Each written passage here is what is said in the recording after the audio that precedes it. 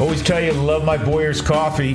Have it religiously every day. Have it delivered to my house because I'm a K-Cup guy, and it's just easier to get it done that way. You order online at boyerscoffee.com, and voila. Within 48 hours, it is right at your door. And they have so many great flavors right now. They always have new flavors going on. Go to boyerscoffee.com and check out those new flavors and have their wonderful product delivered right to your house. As I always say, for the holidays, you can go shopping on there and maybe surprise some people as well with Boyer's Coffee under the tree. How about that? Boyer's Coffee under the tree. BoyersCoffee.com.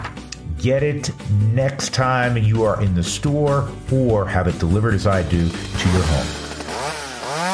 Steel products, steel power tools, they are the best in the business. They're used by amateurs like me and you. They're used by professionals all over the country, all over the world. Go to STIHLsteeldealers.com to find the nearest dealer in your area.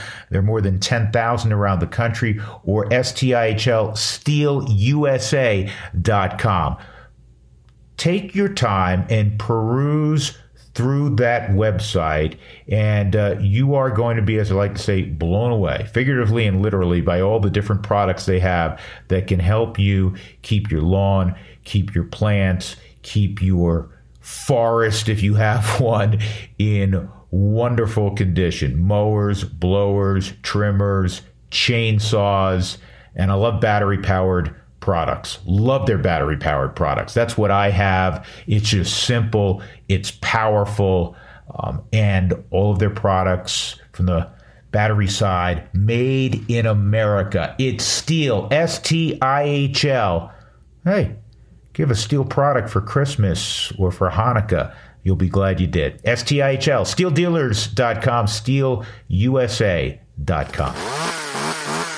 This week on the Drew Goodman Podcast, it's part 2 of Drew's conversation with CU Buffs legend Charles Johnson and CJ's reaction to the way Coach Prime spoke to the team. To my old ears, it shook me a little bit. I'll be completely candid with you. And the press conference. There was this convergence of cultures that I watched this dynamic play out. I was heartened by Deion's authenticity. Subscribe to the Drew Goodman Podcast wherever you find podcasts and tell a friend. This is the Drew Goodman Podcast. Welcome in, everybody, to show number 180. And we'll have part 2 with Charles Johnson here in a moment. A couple of quick thoughts. A lot of signings in Major League Baseball. I know the Rockies have been relatively quiet, and they were expected to be quiet on the free agent front. I know there were some people out there that were hoping, since the Rockies have a need for a center fielder, that they would take a shot at Brandon Nimmo, who's from up the road in Cheyenne, as I think many of you know. And for me, not a great fit at the money that was talked about that he might command, and ultimately the money that was talked about, he exceeded. Now, great for Brandon Nimmo. I've conversed with him a few times over the years. Great kid, great young man. He's not a kid. He's 30 now.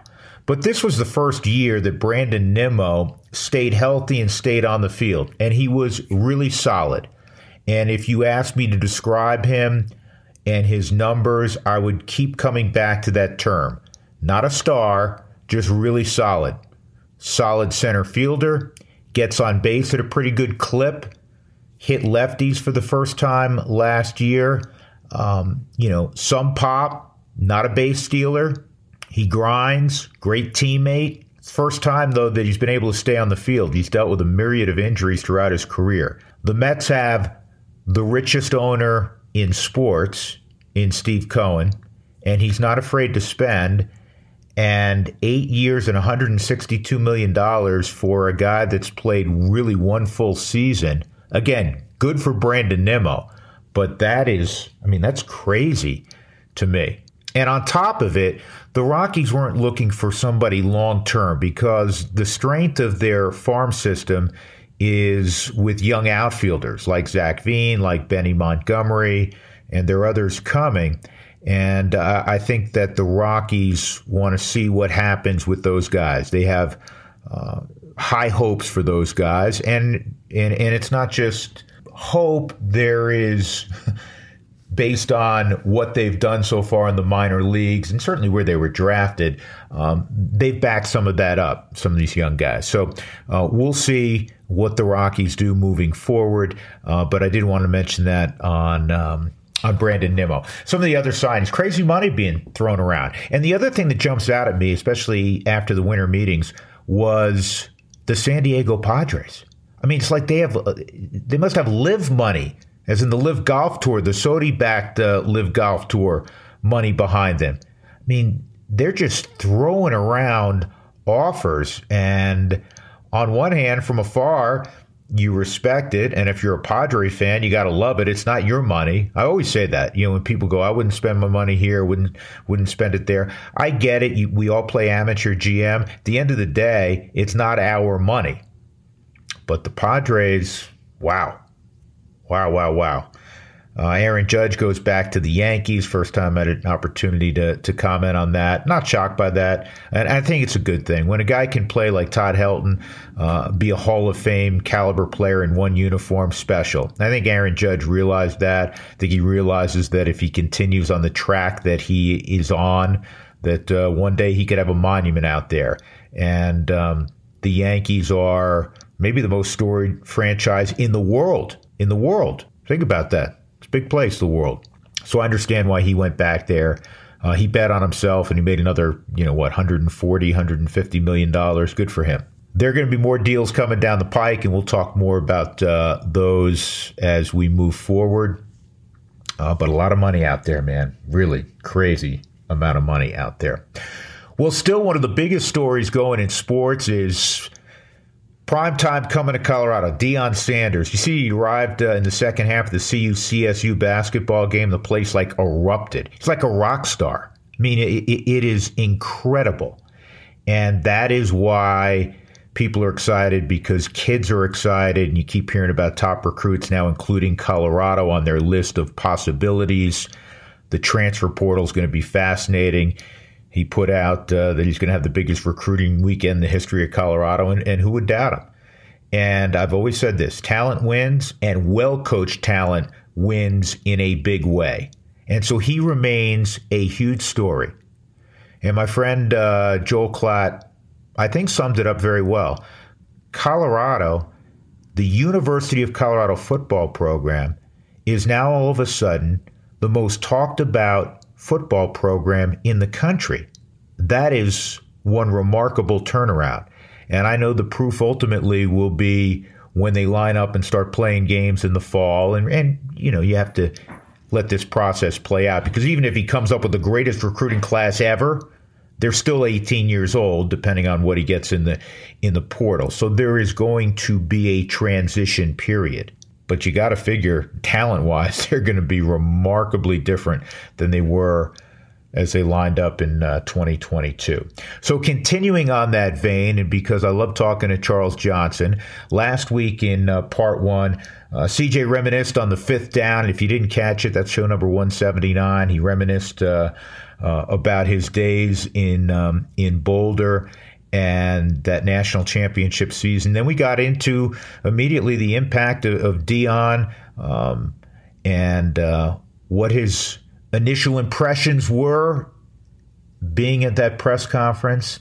And this week in part two, we're going to get more into the nuts and bolts of what it really means. We'll also get his reaction on the somewhat mild controversy. But it was a story for 24 or 48 hours, which is about the life of any story these days. And that was Deion addressing the University of Colorado current roster. And was he too harsh? We'll get into that here in part two. And another item, as CJ called it, the convergence of cultures. So a lot to do in part two. I'm sure you enjoyed part one. Again, if you did not, go back and listen to that. But part two coming up with the former University of Colorado quarterback, former member of the media, and a terrific guy, Charles Johnson.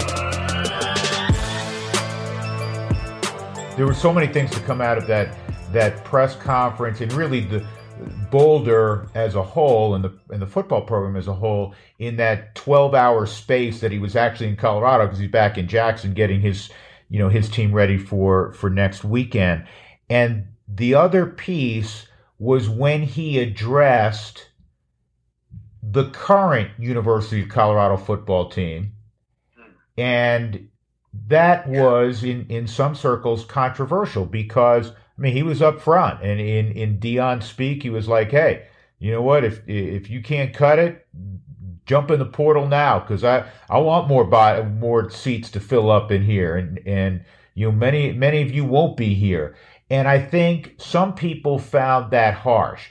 CJ, God knows how many times you were sitting in a theater and in front of a head coach, Bill McCartney, and et cetera. Did you find that in any way either over the top or too harsh? Drew, what it was, it's a reflection of the reality of college football today. To my old ears, it shook me a little bit. I'll be completely candid with you. And then I began to think, again, this is what we praise this guy for his candor and authenticity. And what he's saying, now we're beginning to say the quiet parts out loud. I would much rather hear a coach tell me this is the unfiltered truth about what we're up against and what my challenge is and how I view it, than getting all the BS, all the sound bites, knowing that or not knowing that the plan is something completely different than what I'm hearing. And we are in a day and age now. Think about this. The University of Colorado changed some of its rules around student athletes who would like to transfer in to accommodate this hire, not just because Deion Sanders is such, a cultural iconic figure, but because they realized in order to compete, it had to sort of update some of what I would call some archaic rules around transfers. That is a reaction to the reality of college athletics today.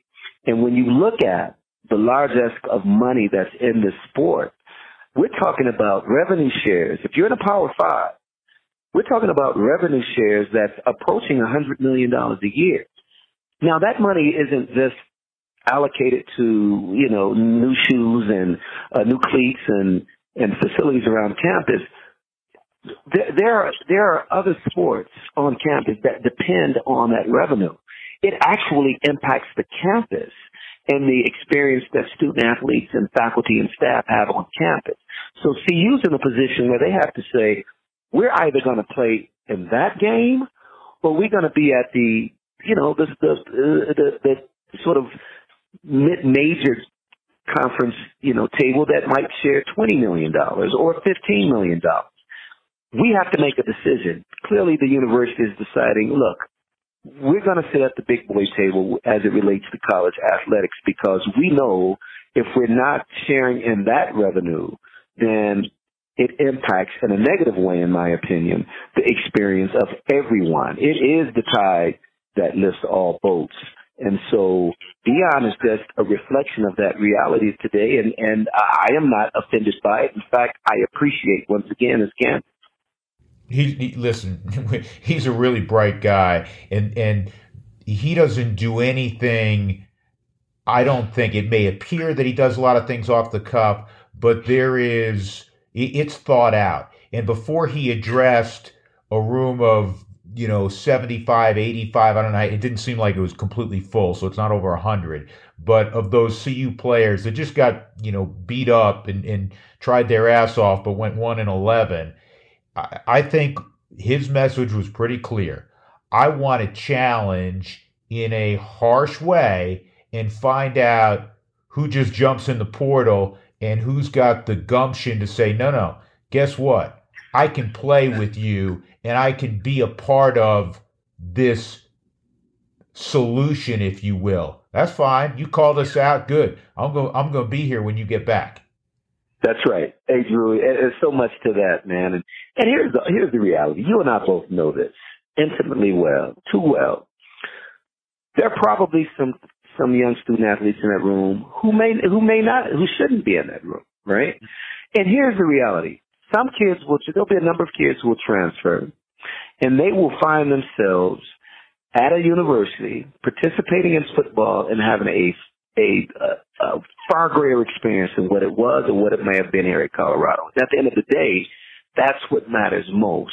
It's not whether or not Deion Sanders loves or wants you, or if the message is too harsh. A year from now, there'll be a number of kids who are in that room who will find themselves elsewhere, enjoying life and having an experience that I want them to have, and that everyone who's sort of been through this cycle, having participated, want them to have. It doesn't have to be in a Buffs uniform, because it's about the experience that those individuals have in these sort of formative years of their lives. And so, while it may sound harsh and cold at this point, check back in a year from now and see how those young men are doing wherever they land, if they decide to leave CU. I love that you said that, CJ, because I tell kids that I coach all the time, and I did this with my three boys, and it was on the baseball front, but go somewhere you can play. Every kid wants to go to UCLA or Arizona State and play baseball, or LSU or Arkansas, right? Guess what? Only a handful get to do that.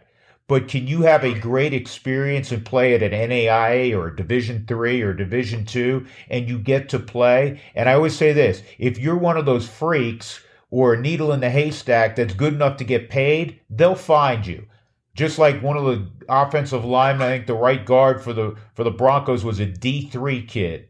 You know that. And also I want to point to you in this regard is, CJ, you went to Colorado at the Midwest, and you're an option quarterback. You knew that chances were great that when your final down came at Colorado, you were moving on, and it wasn't to the NFL. That's right. That's exactly right. One of my favorite people, I know him sort of in the margins. I don't know him well, but I love his story. Played for the Denver Broncos. He's on the radio now. He works in the Fan. Nate Jackson. I mean, this guy went to the school he played at was so small I can't even remember the name. So it was I think it was a Division III school. Yep. And I'm like, to your point, he loved his experience. It just happened to turn out that he had an opportunity to play in the National Football League. They found him, they saw him, he performed. But more important than that, I love hearing him tell the story that he loved his experience. It didn't have to come at UCLA or USC or Colorado. It was wherever he was. And that's what I want for every young man who participates in football. Just love your experience, and everything else takes care of itself. Yeah. Now with Deion, as we've let this, settle in and digested it, is there a downside from your perspective as somebody that, not only cares greatly, obviously, about Colorado, but just as a member of that community, of the Boulder area community, of the state of Colorado, and you've been here now a long time. Is there a downside? Well, here is the only downside, and shame on us if this thing materializes, it turns out to be a downside. And that is because what's coming, again, this reminds me of about 1987, 1988 so much. What's coming is sort of a cultural influx. When we talk, and let's just be candid, 5-star, 4-star student athletes from all around the country, a number of them will be African-American student athletes who were coveted from some of the top universities, Power 5 universities in the country. How will we, as a community, how will Boulder as a community put their arms around these young men and their families and welcome them, understanding that people are coming from different regions, different backgrounds, having had different experiences? Will we accept? Will we bring them in? Will we make them feel welcome? Or will we, will there be a rejection to that? The better angels suggest to me that the former will be true. But, working in the industry as a diversity, equity, and inclusion professional, there are going to be times where that road could be a bit bumpy. I think we all have to step up to the challenge and make sure that what could be sort of a tough time for some isn't, and that we open our arms as a broader community and welcome things that might look, feel, seem different to us.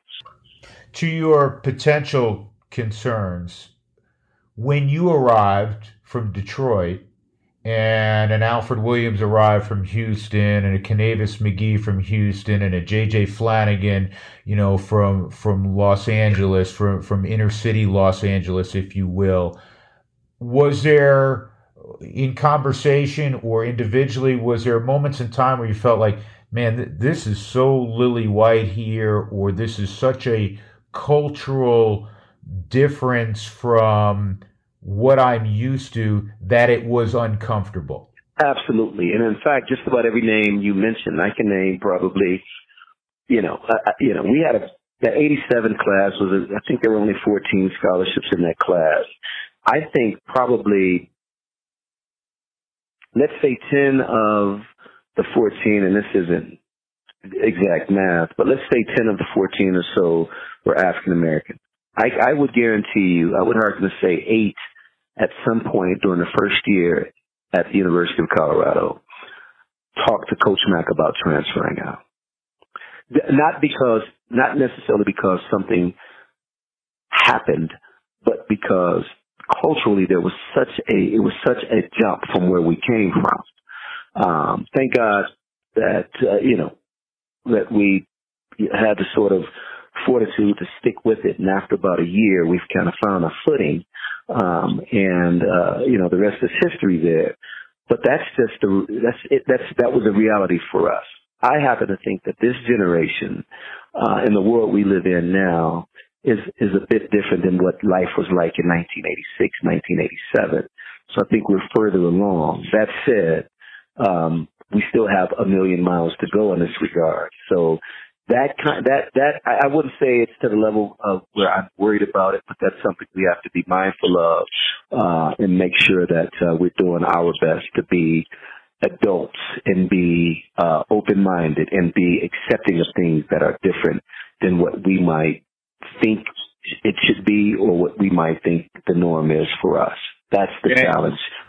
And some of what you're expressing will apply to Deion Sanders, in that, Deion is a Floridian who played part of the time in the South in Atlanta and has coached in Jackson, Mississippi, and has lived in Texas, from what I understand. And listen, Deion's been around. He's a grown man. He's in his mid-50s, and he has been kind of a multicultural person, if you will. He's transcended race in terms of his appeal. We all understand that. But guess what? He's now moving to Boulder, Colorado, and I think he assumed it was going to snow a foot between when he was walking around campus at 1 a.m. on Saturday night and when he went to the press conference Sunday, because most people don't understand how great our weather is. But there's that also, right? That's exactly right, and we saw it unfold Sunday, Drew. I mean, we saw sort of this convergence of cultures. Deion expressing it in his full authentic self, as we talked about. There was an audience, many of whom were were supporters of the university from the era in which I played 32 years ago, as you said. And so there was this converging of cultures that I watched this dynamic play out. And to be honest with you, I was heartened by, again, Deion's authenticity and the audience's sort of acceptance of that in the moment. That gives me hope, and that's why I'm absolutely leaning towards and depending on the environment to be open and accepting, probably more so than what it was 35 years ago when I came to Boulder. All right, crazy segue, but you'd mentioned Russell Wilson earlier, so I'll get your quick take on a guy that through the first 10 years of his career, Hall of Fame trajectory. And in fact, if he retired tomorrow, to me, he's a Hall of Famer, 2 Super Bowls, great numbers in Seattle. From your perspective, as a guy that played the position, albeit at the collegiate level, but you understand the position exceptionally well, what has gone on with Russell Wilson? What do you see when you take in Bronco games? I think it's the perfect storm of all bad things that could happen. And I mean, it really is. I think if you look at Russ, in part, a lot of the 10-year success that he had at Seattle was in part his own individual brilliance, but supported by a dominant defense, a running game that was always one of the best in the league, a very tenured, seasoned, experienced head coach, and a staff that had consistency. And so if you look at all those things and you look at the Denver Broncos, you say, well, they offer up almost none of those things. It's exposing Russ because he's the focal point. He's the quarterback. He probably got more credit than he deserved at Seattle, and he's getting, in my opinion, more blame than he deserves here in Denver. The other thing I'd say, Drew, I don't know that the roster is as good as the media or many thought it was coming into this season. The idea that the Denver Broncos were a Russell Wilson away from winning a Super Bowl, I always thought was absurd. It assumed a lot of things that just weren't. There was no evidence to prove, to bear it out. I thought that perimeter players were okay, had the potential to be great, but hadn't proven anything. I thought the offensive line similarly. It was a patchwork, a hodgepodge of different than people coming in and out. So nothing was established. And then you add to that an unproven head coach who, I was always, quite frankly, a little bit skeptical of because I thought there was too much fanboy there and not enough, substance to say this is what we're doing and how we're going to do it.